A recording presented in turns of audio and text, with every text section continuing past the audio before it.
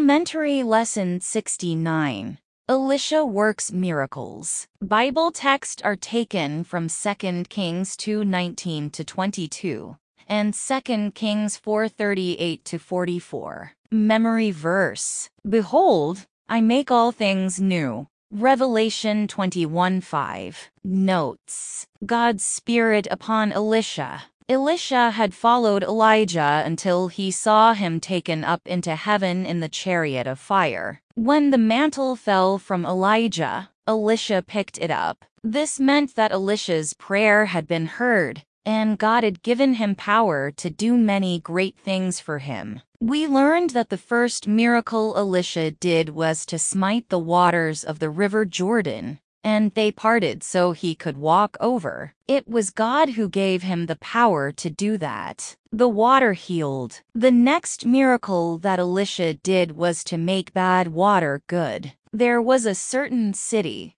which had very bad water. So Elisha told the men to bring him a new cruse and put salt into it. Then Elisha went to the spring from where the water came and put the salt into it. God healed the waters, and they were good for the people to drink. Visitors who have been there say that near the foot of the mountain is a fountain, which is believed to be that very same fountain. The water is some of the best water in the world. It is called the fountain of Elisha. What God gives is always the best. Poison taken out of food. At another time, Elisha told his servant to put a large kettle on the fire and cook pottage for some men. At this time, food was scarce, and people probably had to search in the fields for vegetables or green things to eat. One man went out and gathered some wild gourds and put them into the pot,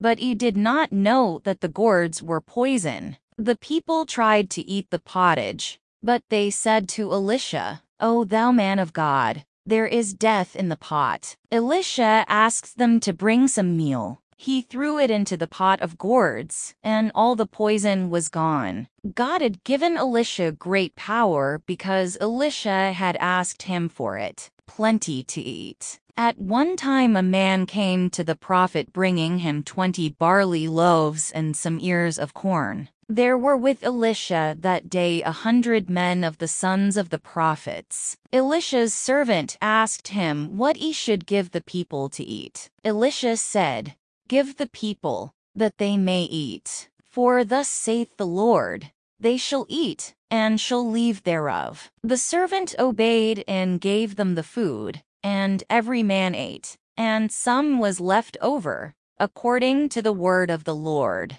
Everything belongs to God, and He can do anything He wants to do. With the 5 loaves and the 2 small fishes the little boy had, Jesus fed 5,000 people, and there were 12 baskets of food left over. We need never be afraid to trust our Heavenly Father to give us all that we need, if we do what He wants us to do and love Him with our whole heart. We should be very thankful that we have such a kind Father in heaven.